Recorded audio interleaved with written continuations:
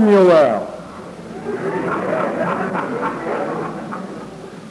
which being interpreted as God with us.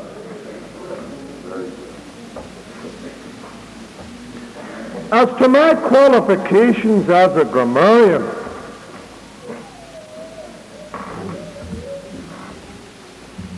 I'll make no comment. But upon Mr. Toddy's qualifications as a student of Irish history, I'll say this. He's so far off, it isn't even funny. He thinks St. Patrick is Romish because Rome claims him. If that were so, then lots of good people would be Roman indeed, including Joseph and Mary, whom Rome not only claims but have beatified. Now, St. Patrick, let me tell Mr. Toddy, was not a Roman Catholic. And the church which he founded in Ireland was independent of the See of Rome and was the ancient Celtic church. Now, whether it's a matter of snakes or saints, if it has to do with Ireland, Toddy doesn't know what he's talking about.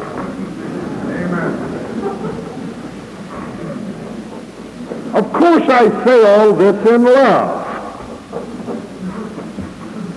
Love to say it.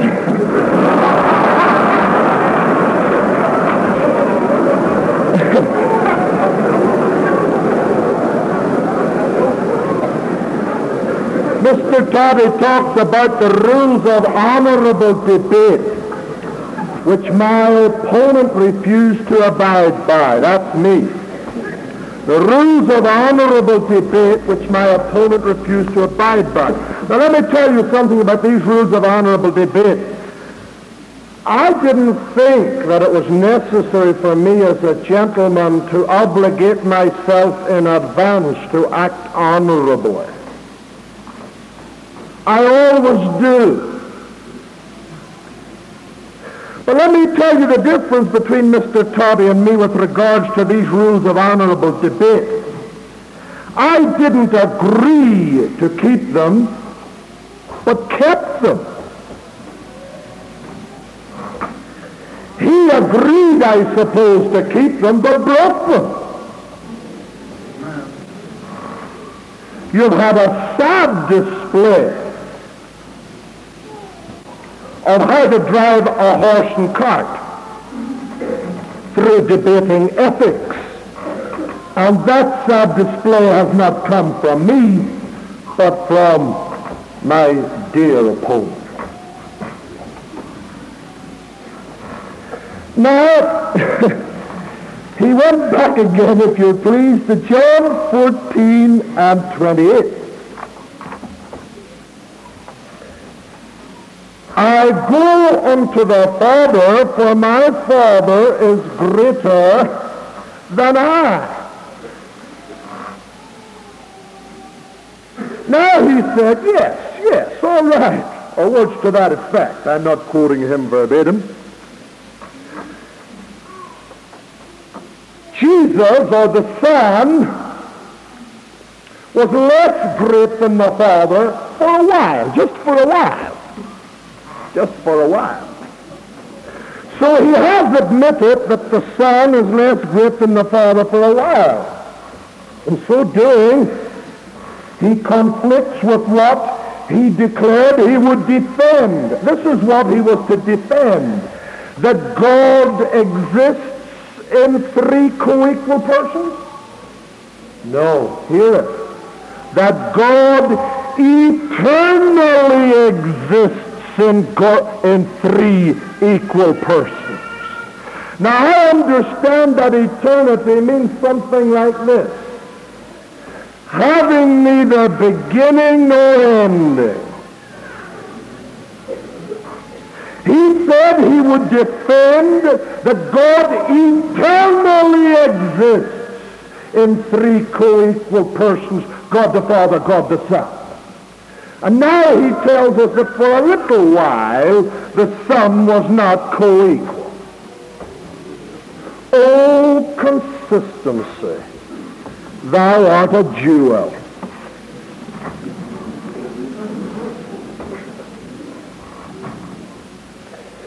Then we had a little history lesson when it came to the matter of Mark 13:32, that the Son doesn't know the time of the coming. Mr. Toddy says that the Savior was not referring to the coming when he said the Son doesn't know. I won't contest that point. What does it matter what he didn't know? There was something he didn't know. Whether it's the coming or the fall of Jerusalem, he says the Son doesn't know, but the Father only. Now how will he square that with his proposition that God eternally exists in three co-equal persons? Mr. Toddy, you have set yourself an impossible task. Now once again, Mr. Toddy betrays that he has not yet grasped what we believe. Because, and I quote him verbatim, quote, he said Jesus is holy humanity. Mr. Toddy alleges that I said Jesus is holy humanity. Bless your kind heart. I haven't said Jesus is holy humanity. Have you forgotten the first proposition? I said Jesus was supreme deity. What I did say is this: the Son is holy humanity. I've never said that Jesus is holy humanity, because I believe that Jesus is the Father, and Jesus is the Son, and Jesus is the Holy Ghost. But I have made the statement that Jesus is holy, the Son, I beg your pardon, is holy humanity. And for this reason, Luke chapter 1 and verse 35. And the angel answered and said unto her, that is Mary, the Holy Ghost shall come upon thee. Notice it. The Holy Ghost shall come upon thee. The angel had just intimated to Mary that she was to have a baby.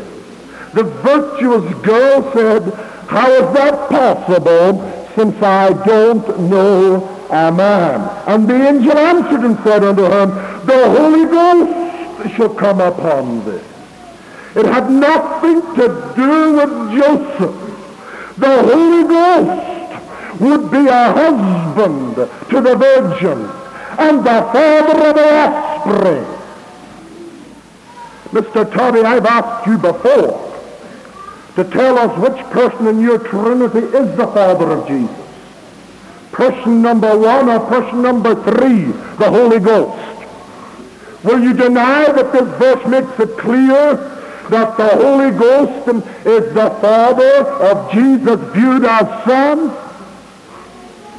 The angel answered and said unto her, the Holy Ghost shall come upon thee, and the power of the highest shall overshadow thee.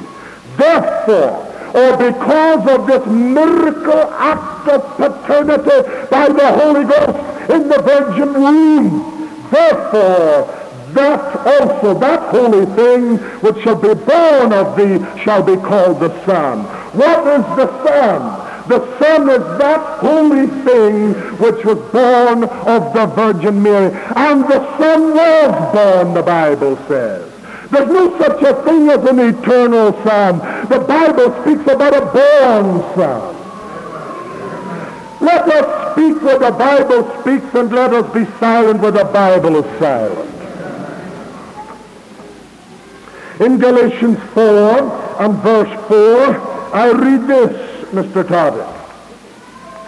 Galatians 4 verse 4. When the fullness of the time was come, God sent forth his Son, made of a woman, made under the law. But when the fullness of the time was come, God sent forth his Son, made of a woman. Notice that. His Son, made of a woman. In other words, the woman was before the Son. His Son made of a woman. He talks about an eternal Son. The Bible says the Son was made of a woman. A begotten Son, a born Son. 1 John 1 and 7 talks about the blood of Jesus Christ, God's Son, indicating that as Son he was human. Galatians 2 and 20 says that the Son died. Mr. Toddy, we do not believe that the Son is holy. We don't believe that Jesus is holy humanity. We do believe that the Son is holy humanity. Let me try and make it clear to you again. We believe in the Father, we believe in the Son, we believe in the Holy Ghost. As far as we are concerned, in fullness they dwell in Jesus. Colossians 2 and 9. In him dwelleth all the fullness of the Godhead bodily. When we speak of Jesus as the Father, we refer to what he is as to his deity. When we speak of Jesus as the Son, we speak of him as to what he is relative to his humanity. And when we speak of him as the Holy Ghost, and we speak of him as to what he is in the hearts of his dear elect. I never said that Jesus is holy humanity. The Son is holy humanity. Jesus is deity and humanity, fused but not confused in one glorious person whom the Bible calls the great God and our Savior Jesus Christ. He said the Church of Christ doesn't believe in the deity, or accuses me of saying the Church of Christ doesn't believe in the deity of Jesus. Well, all right then. If they do believe that Jesus is God, doesn't it follow that he must be all that God is? Now, he says God is the Father, he says God is the Holy Ghost, but he denies that Jesus is the Father, and he denies that Jesus is the Holy Ghost. How can you say or pretend to say that Jesus is God if you're not prepared to make Jesus all that God is? Didn't I tell you they'd plunder our lovely Lord even while they praised him? With the double talk of Roman theologians. Jesus, our great God, is supreme deity. Meaning by supreme, Mr. Toddy, he's supreme over every God that's in your imagination. And he's supreme over every heathen deity to the ends of the earth. For there are many gods and many lords, but to us there is one God the Father and one Lord, Jesus Christ. I want to remind you again, Mr. Toddy, that a God not supreme is no God at all. And so you have your tongue in your cheek when you say you believe Jesus is God. You can't believe he's God if you don't believe he's the Father, but the Bible says there is one God, the Father. One God, the Father. The Bible identifies the God of Scripture and identifies him as the Father. Say Jesus is not the Father, and you have denied his deity, although you pretend not to. You've cut him down. You've reduced him. You've minimized him. You've made him 1/3 of God. Member number 2, if you please, in a heavenly committee which, thank God, exists only in your tortured imagination. Now, there's a reason why Mr. Toddy is fond of 1 John 5 and 7. There are three that bear record in heaven, the Father, the Word, and the Holy Ghost. These three are one.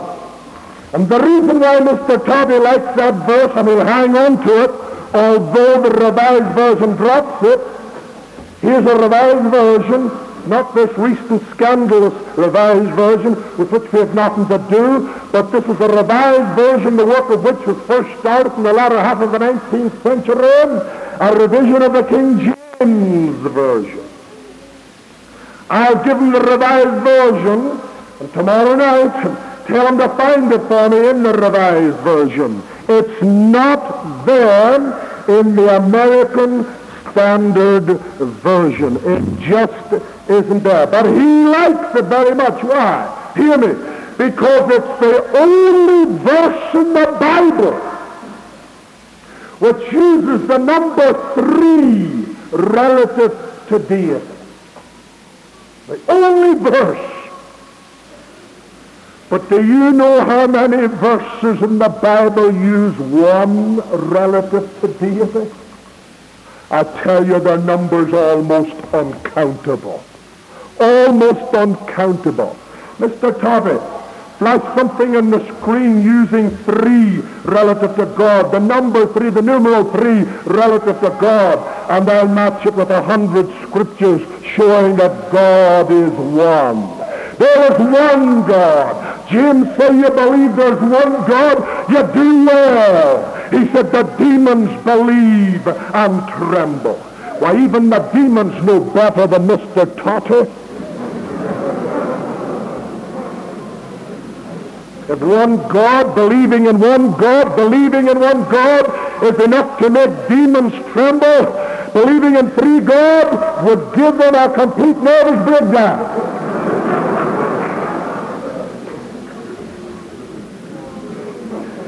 I have discovered the reason why Mr. Toddy likes 1 John 5 and 7. It's the only verse of its type in the Bible. But let it stay there. I'm not agitating for its removal. Let it stay there. It doesn't say 3 persons are one. It says the Father and the Word. And I can't make any difference between the Father and the Word when the Bible says the Word was God. It says the Father, the Word, and the Holy Ghost. And I can't make any difference between the Father, the Word, and the Holy Ghost when the Holy Ghost in Philippians 1:19 is clearly called the Spirit of Jesus Christ. No wonder it says these 3 are one. Glory to God. And one they certainly are. Mr. Toddy talks about the blasphemy against the Holy Ghost, which is unpardonable. And then talks about the blasphemy against the Son, which is unpardonable. And then he goes back on his little gimmick. He says, well, that was permissible for a little while. For a little while, you could blaspheme the Son and get away with it. Can I remind you tonight that you are defending the proposition that God eternally exists in 3 co-equal persons. There's no loopholes in that proposition. It means that there never was a time when they weren't co-equal. There never has been a time, and there never will be a time when they're co-equal. It won't do, Mr. Toddy, to say that for a little while the Son was not co-equal so that you could blaspheme him and be forgiven. Whereas if you blasphemed the Holy Ghost, it was unpardonable. I asked him to find the Son in existence in the Old Testament. Now, you heard me say that, didn't you? I asked him to find not the word S-O-N. I can find that more than once. I asked him to find the Son in existence in the Old Testament. Did he find it? He never will. Why? Because the Son was made of a woman. It was the holy thing born of Mary centuries afterwards. Bethlehem, who was the son. Not a bit of wonder he couldn't find him in the Old Testament. He wasn't born yet. He wasn't made yet. But he takes us to Daniel 7 and 13. For one like unto the Son of Man is seen. And what is that chapter anyhow but a prophetic vision?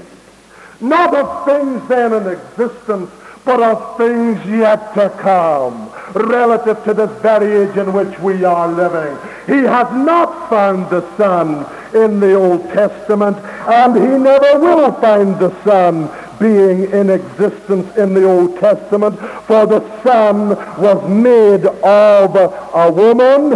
The Son was born of the Virgin Mary. He never did explain how one of his gods can pray to another god, or even needed to pray to another god if he were co-equal. That poses no difficulty to us. You ask me how he prayed, or in what capacity he prayed. I'll tell you who prays. The Bible says, O thou that hearest prayer, unto thee shall all flesh come. Prayer is for flesh. Prayer was not instituted for divine beings. And so when Jesus prayed, he didn't pray as a divine being, for prayer wasn't instituted for divine beings. It was instituted for flesh. And Romans 9 and 5 says Jesus was flesh. And since the Bible says, O thou that hearest prayer, unto thee shall all flesh come, I say Jesus prayed as flesh, or as son, or as humanity. You know what Jesus also said? He also claimed that he was the one who heard and answered prayer. He said, if you ask anything in my name, somebody else will do it.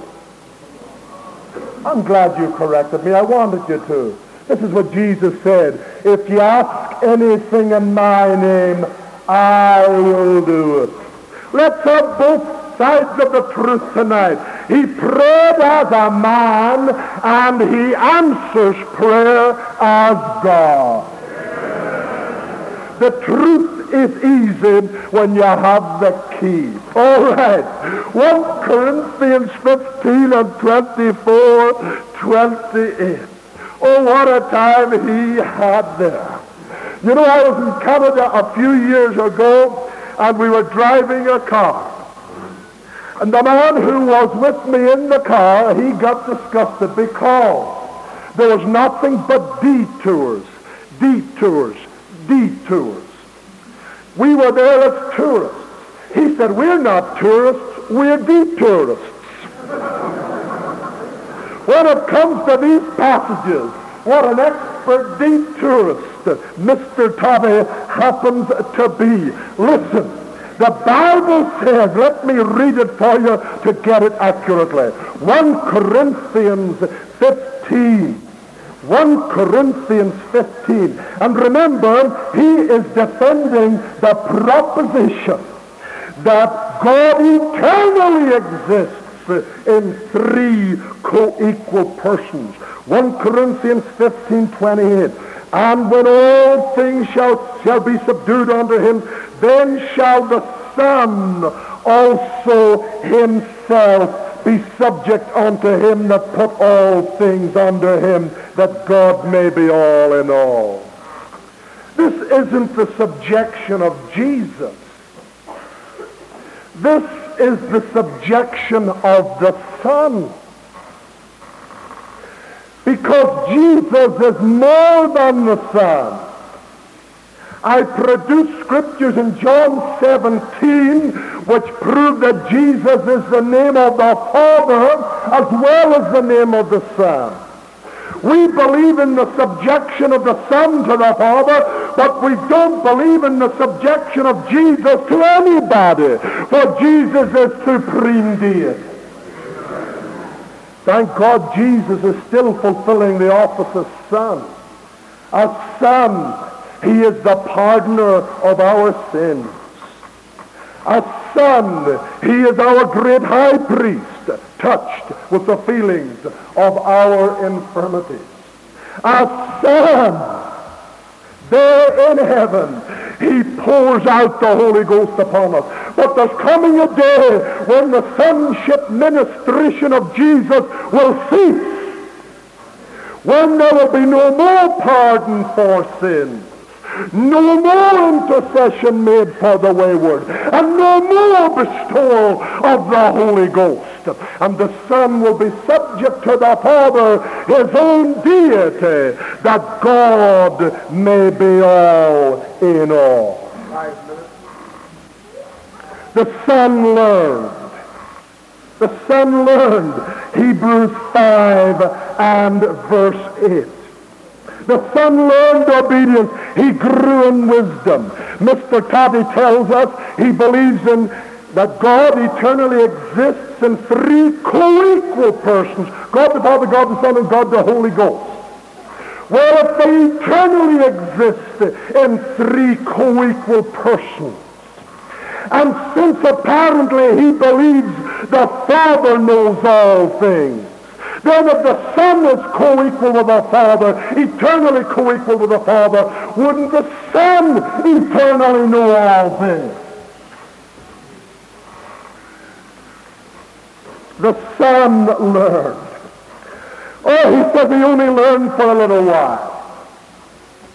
He used to know everything, and then he learned for a little while, and now he's back again to where he started. Now he knows everything. And that's defending the proposition of three co-equal persons. He asked the question,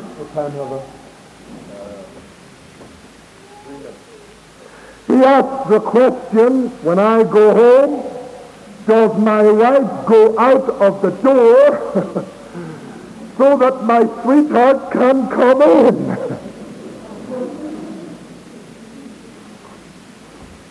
Mr. Toddy, I'm going to be kind with you tonight and assume you didn't mean to be slanderous.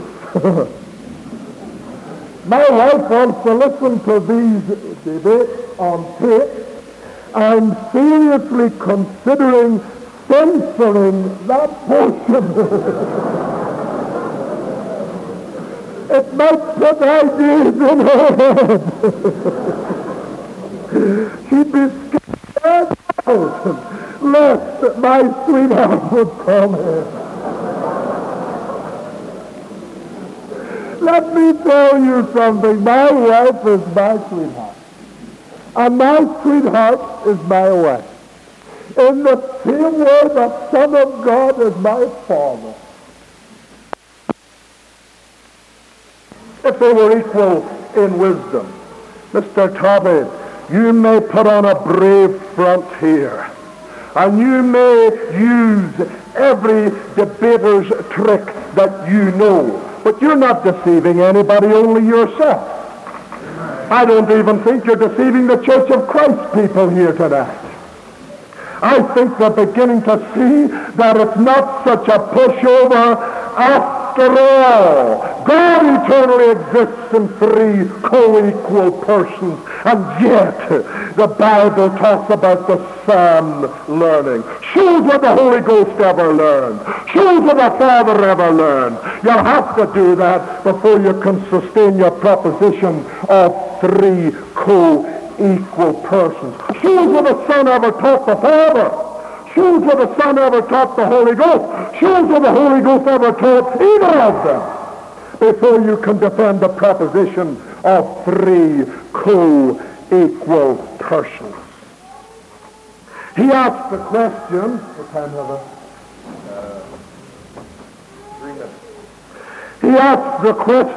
when I go home, does my wife go out of the door so that my sweetheart can come in?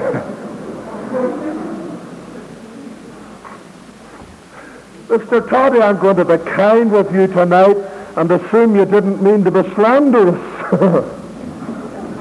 My wife wants to listen to these debates on tape. I'm seriously considering censoring that portion. It might put ideas in her head. She'd be scared to go out lest my sweetheart would come in. Let me tell you something. My wife is my sweetheart. And my sweetheart is my wife. In the same way the Son of God is my Father. In the same way the Son of God is my comforter. He said, I won't leave you orphans. I will come to you. It's all in him. Bless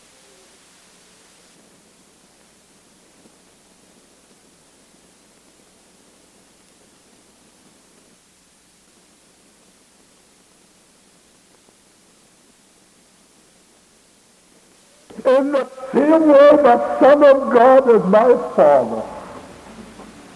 In the same way the Son of God is my comforter. He said, I won't leave you orphans. I will come to you. It's all in him.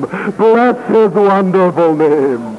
I look into the face of Jesus tonight, and when I want to see the Father, I don't lift my eyes off him. I keep my eyes fixed on him, because he said, he that hath seen me hath seen the Father.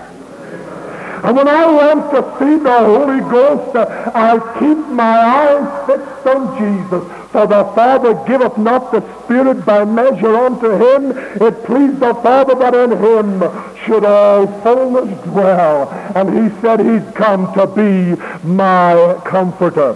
Mr. Toddy, are you going to see these three gods of yours when you get to heaven?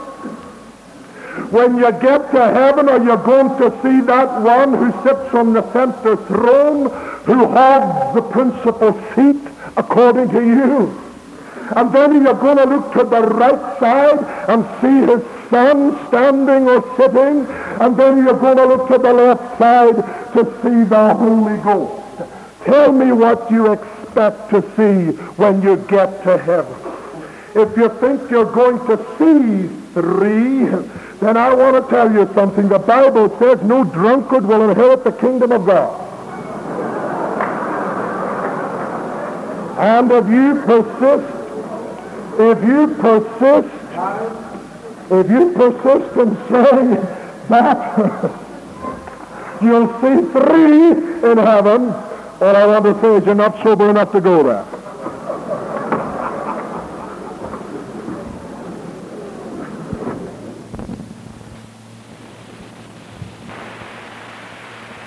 Mr. Moderators, ladies and gentlemen, it's a pleasure again to be here, a genuine pleasure to be here tonight to discuss these propositions with you once more.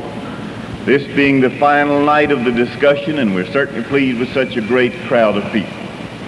I want to say, as I've said practically every night, that I appreciate the behavior of the members of the Church of Christ.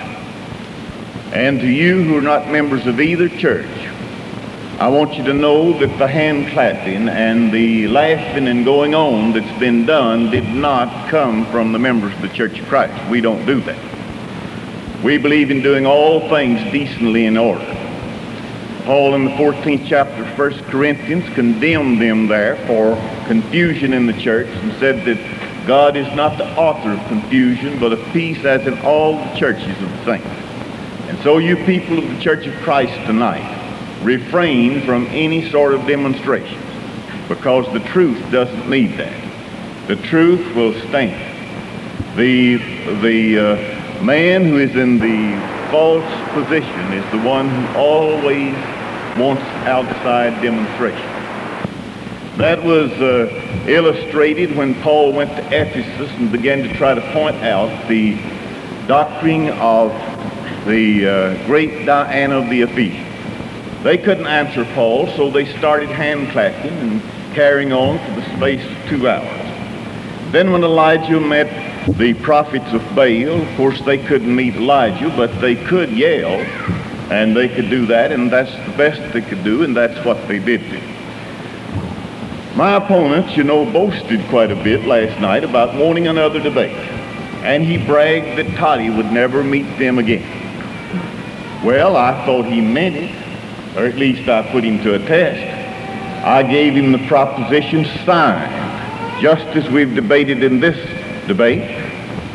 The only difference at all, and it wasn't in the proposition, I requested that he allow me to affirm the first two nights, and he the last two, just switch it around to what it's been here.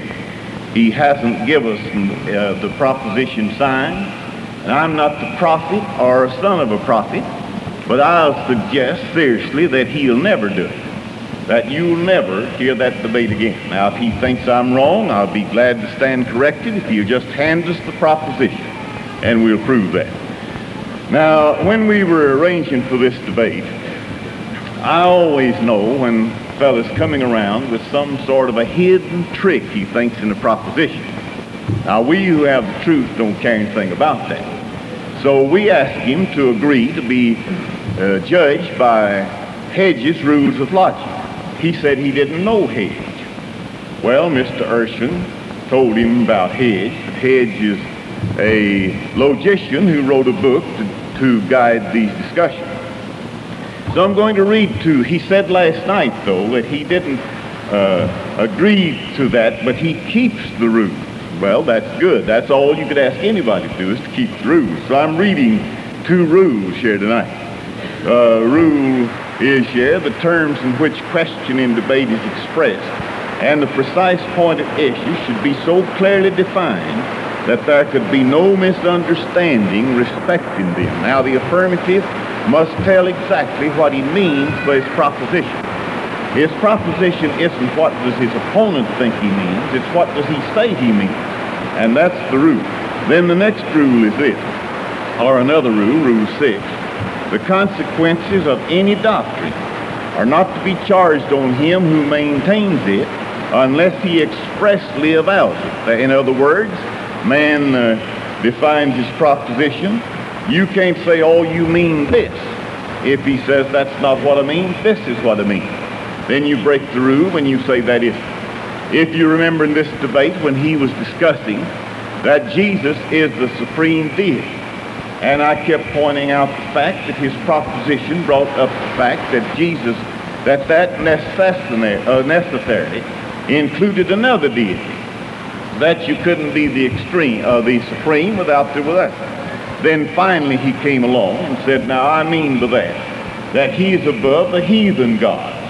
When he said that, I never charged him with that proposition again. I did say that was rather remote from the proposition to class Christ with the heathen gods.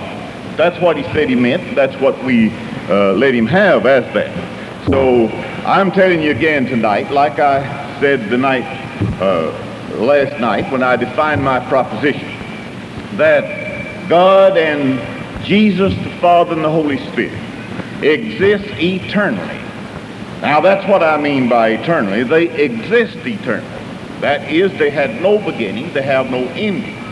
Now they haven't always been equal.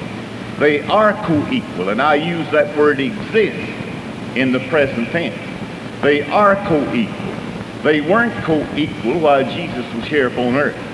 They'll not be co-equal when Jesus comes back again. But now they are co-equal. Now he can't do anything with that. That's the truth. Last night he tore down everything he said the first two nights, trying to prove that I'm wrong in this. He even made a strong argument on 1 Corinthians 15 that Christ is not equal because Christ is inferior to God. Well, that of course is what I'd been telling all the two nights, and he was saying, no, they're not. And so he proved the very thing last night that I've been contending for all the time. It would not have been necessary for me to have had said anything. He argued in the first two nights about Jesus is the only one, and then he came back last night and answered everything that he said in the first two nights and proved that Jesus isn't the only one. Well, of course, I appreciate that speech you made in my behalf. We have some things here we want to say. Noticed last night, before I get into affirmative argument. He made fun last night quite a bit about Jesus praying on the cross. And he said that he didn't want to pray in God. He said, I'd pass up a praying God. I'd pass him by. I want the God that doesn't have to pray. Now, all of you heard him say that. Oh, he said it time and again, walked around over here. I wouldn't have a praying God. What is God's praying God? That I'd pass by a praying God and I'd go to God that doesn't have to pray. Now, I want to emphasize that because I know all of you remember his saying and made fun of Christ praying as a God. No, I wouldn't have a praying God. I want a God who doesn't have to pray. Well, now, he says that Jesus is the supreme deity. He doesn't want a praying God. Now, my opponent thought that was the Son that he's talking about that. But he missed it 1,000 miles, as he's been doing all the time. Now, I call your attention to Matthew 27:46. And there, the Bible says, and Jesus, it doesn't say the Son, and Jesus cried with a loud voice, saying, my God, why hast thou forsaken me? Mr. McGee, that was Jesus said that. Matthew 27:46. And he said, I'd pass by the praying God. But the God that he says is the supreme deity was the praying God. Now, what are you going to do with that, Mr. McGee? These people are going to anxiously wait to see what you've got to say about that. Why, Mr. Urshan wouldn't agree with you on that any more than he would about you saying that the flesh is going to judge us. There isn't a preacher among them, I don't believe, that'll agree with his saying that the flesh is going to sit on the throne and judge us. There isn't a preacher among them that'll agree that Jesus went to heaven in the flesh but had to leave his blood upon the earth. Why, none of them ever says that. I have seen them pushed. I've seen them pushed to the extremes, I thought. I even had a debate with one of their preachers one time, and a debater too. And the last night, when he had been pushed so severely, he got to the platform and said, I'll admit that Mr. Toddy is right. They had a church there. We had none. I was sponsored by a church across the country. They left the church building and we bought it, and today there's a Church of Christ there. Yet that man, with all the pressure that was put upon him, never said anything like that Jesus went to heaven with the flesh but had to leave his blood on the earth.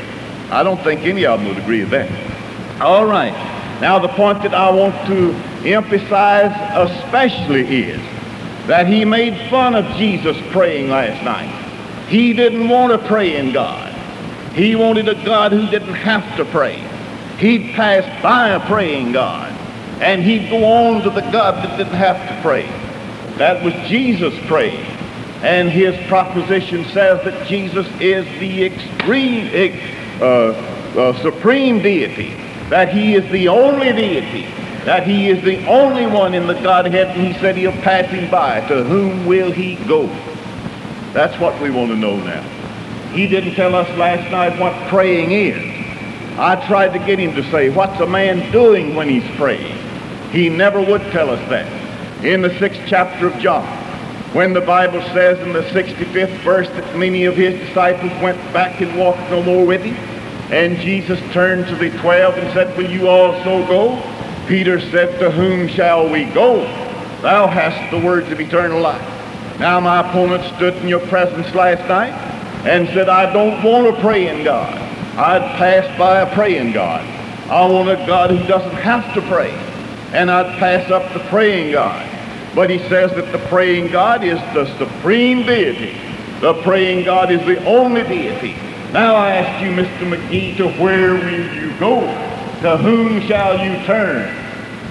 Now you talked about the horns of a dilemma. I'm surprised. I just know he didn't know what that verse says when he was making clowning around here all about he didn't want a praying God. I'm dwelling on this with a little more time than I usually would, but I want you to know it when he gets up. Where is he going? He says Jesus is the supreme deity. Jesus is the only deity. Jesus is the only God. And yet he says that he wouldn't take up God that prayed. And Jesus, the Bible says, Matthew 27, and Jesus, not the Son. It didn't say Christ. It didn't say the Son of God. It didn't say the Son of Man. It didn't say the Father. It didn't say the Holy Spirit. It said Jesus cried with a loud voice, saying, my God, why hast thou forsaken me? What are you going to do with that, Mr. McGee? You've passed up the only God you'll recognize. Now, let me tell you, my friends, when somebody gets me like that, I'll fold my tent and slip out the back door and go home. Now, he has argued for 2 nights and last night that Jesus is the only God. Jesus is the supreme God. He's the supreme deity. Yet he turned his back on Jesus Christ last night and said, I wouldn't have you. I'm going to a God that doesn't have to pray. I don't want a God that has to pray. I'm going to a God who doesn't have to pray. Yet there hung the Son of God shedding his blood for the sins of the world up on the cross, Jesus Christ. And the Bible says, and Jesus cried with a loud voice, saying, my God, why hast thou forsaken me? I'd be ashamed to say that. I'd be afraid to be ashamed and ashamed to be afraid. Turn my back upon the God that died on the cross for me. He can't say it wasn't God, because he says Jesus is the only God. My friends, I want you to remember the verse. It's Matthew 27:46. It says that Jesus cried with a loud voice. Mr. McGee, I want you to listen to that. It said Jesus cried with a loud voice. And you said Jesus means Jehovah. Yes, grin, but you will never grin that off. You want to get up and say something? You know you're hooked now. Yes, sir. He knows he'll never get out of that. His proposition goes down completely. It's crying out for help. You talk about praying. Figuratively speaking, his proposition is praying. Mr. McGee, help me. Why have you forsaken me? Yes, now what's he going to do with that? Well, there isn't anything he can do with it. The only thing he can get up and say, well, now Toddy's going to say this, Toddy's going to say that, Toddy's going to say this, Toddy's going to say that. But he'll miss what Toddy's already said. Now, we don't want you to tell what I'm going to say. We want you to answer what I've already said. Now, we want to see what he's going to do. Don't you people forget that. Hold that one point in your mind, that he said last night he didn't want to pray in God. He wouldn't have a praying God. He'd pass by a praying God. And yet he said Jesus is the only God. Jesus is the supreme deity. And Jesus was doing the praying. Now, he said last night that I wouldn't consider anybody that I like to Welsh and not Irish. Well, that wasn't anything to that, so there's nothing to answer. Now, he said he didn't discuss Emmanuel. You want to laugh? Go ahead. It'll be all right with me. I want the people in the town to see it. Go ahead. I want to tell you something. I've led these people all through this debate to do that. They didn't know what I was doing. And I've got them to laugh so the town people would see how they act. That's exactly what I've been doing. And you people fell right into my hands and did exactly what I wanted you to do. Because I know how the people talk about it. I know how they've been talking about it here in this town, in this debate. And I led you to do it. You walked right into my hands and did exactly the thing I wanted you to do. Now, Mr. Urshan knew that. He saw it. He saw it the second night and told you to shut up. He saw what I was doing. Can't you see that I want you to do it? We want the people to see the truth. We want the people to see how people who have the truth act. And we want them to see how people who don't have the truth act. And we want the contrast. So just laugh all you want to. It'll be all right with me. God exists eternally, but not co-equal. God exists eternally, but God was not co-equal Jesus when he was here upon earth. Now all of you get that. Jesus was co-equal with God until he came to the earth. But he wasn't co-equal while upon earth. But when he ascended into heaven and sat down at the right hand of God, he became co-equal again. Well, now somebody might say we want the scripture for that. And of course you want the scripture. You don't want what I say any more than you want what my opponent says. But where is the scripture? I'll read it again. In the 8th Psalm, we hear the psalmist there when he said, O Lord, our Lord, how excellent is thy name in all the earth. Thou who set thy glory above the heavens. And out of the mouth of babes and sucklings hast thou ordained strength because of thine enemy, that thou mightest still the avenger and the enemy. When I consider the heavens, the works of thy fingers, the moon and the stars which thou hast ordained, what is man that thou art mindful of him, or the son of man that thou visitest him?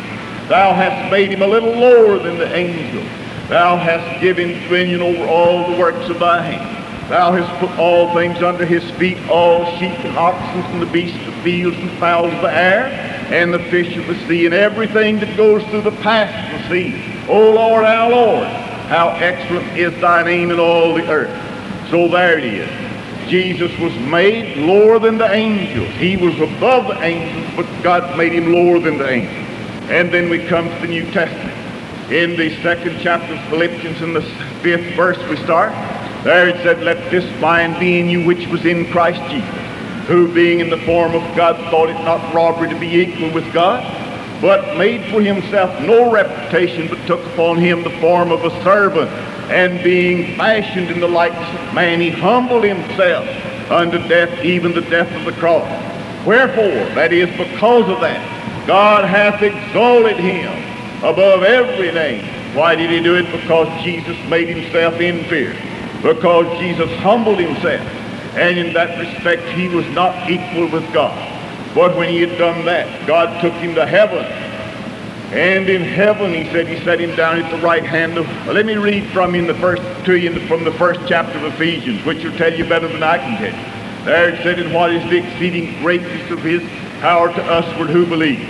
According to the working of his mighty power, which he wrought in Christ when he raised him from the dead, and set him at his own right hand in heavenly places, far above all principalities and powers and might and dominion, and every name that's named not only in this world, but also in that which is to come, and hath put all things under his feet, and gave him the head over all things unto the church, which is his body, the fullness of him that filleth all in. Yes, God exalted him and put him above everything, every name in under heaven or on earth. All right. Now I call your attention to the 2nd chapter of Acts. In the 2nd chapter of Acts, it said, When the day of Pentecost was fully come, they were all of one accord in one place. And suddenly there came a sound from heaven as of a rushing mighty wind, and filled all the house where they were sitting. And there appeared unto them cloven tongues like as fire, and sat upon each of them. And they were all filled with the Holy Spirit, and began to speak with other tongues as the Spirit gave them utterance. Now there were dwelling in Jerusalem Jews, devout men out of every nation under heaven. When this was noised abroad, the multitude came together and were confounded, and said, What meaneth this? Are not all these which speak Galileans? And how hear we every man their own tongue wherein we are born, Parthians, Medes, and Elamites, the dwellers of Mesopotamia, Judea, Pontus, Asia, Phrygia, Pamphylia, and Egypt, the parts of Libya about Cyrene. We do strangers, Rome, Jews, proselytes, Cretes, and Arabians. We do hear them speak in their own words the wonderful works of God. They were amazed, and they wanted to know what it is. Peter stood, some accused him of being drunk. Peter stood up with 11 and said, Ye men of Judea, Jerusalem, and all you that dwell in Judea, be this known unto you, and hearken to my words. These are not drunk, as you suppose, seeing it is but the 3rd hour of the day. But this is that which was spoken by the prophet Joel. I'll pour out of my Spirit in the last days, saith God, upon all flesh. I'm going to pour out myself? No, I'm going to pour out of my Spirit. What Spirit was it? It was the Holy Spirit. Because Jesus in the 1st chapter of Acts, and begin with the 4th verse, when he said, he told them not to leave Jerusalem, but wait for the promise of the Father, which saith, Ye have heard of me. For John truly baptized with water, but you shall be baptized with the Holy Ghost not many days hence. And he told them to wait for that. And here the Holy Spirit's come. God poured out the Holy Spirit upon them. And they began to speak with other tongues as the Spirit gave them utterance. Now there we have it, Jesus, the Holy Spirit, and the pouring out of the Holy Spirit. Well, now I want to call your attention to the baptism of Jesus, the Great Commission that Jesus Christ is given in Matthew 28, 18, 19, and 20. There Jesus said, all power has been given unto me in heaven and on earth. Go ye therefore and teach all nations, baptizing them into the name of the Father and of the Son and of the Holy Ghost, teaching them to observe all things whatsoever I've commanded you, and lo, I'm with you always, even unto the end of the world. Now let me correct an impression that you probably might get, and this is this. In and into are different. In is, as I pointed out last night in the Greek, always used in the dative case. It can't be correctly used in any other case. And when you see the word in, that doesn't mean to place into a position. That may mean that you're already in a position. It can mean that. But then it means that you're doing it by authority. You have authority to say that. Like be baptized in the name of Christ. That doesn't baptize into the name of Christ. It can't be used like that. That would be in the objective case. And so therefore it isn't ever used like that. In the name of Christ means by his authority. That his authority is the medium through which that thing is done. That isn't the word used in Matthew 28, 18, and 19 when he said, go baptize them into the name. I know in the King James Version the little English word in is there. But it isn't translated from the Greek word in. It's translated from the Greek word eis, pronounced ate. And that is never used in any case except the objective. There are two words in Greek that cannot be used in any case except one. In cannot be used in any case except the dative. Ace cannot be used in any case except the objective. And ace means to go from a state of without something to a state of within something.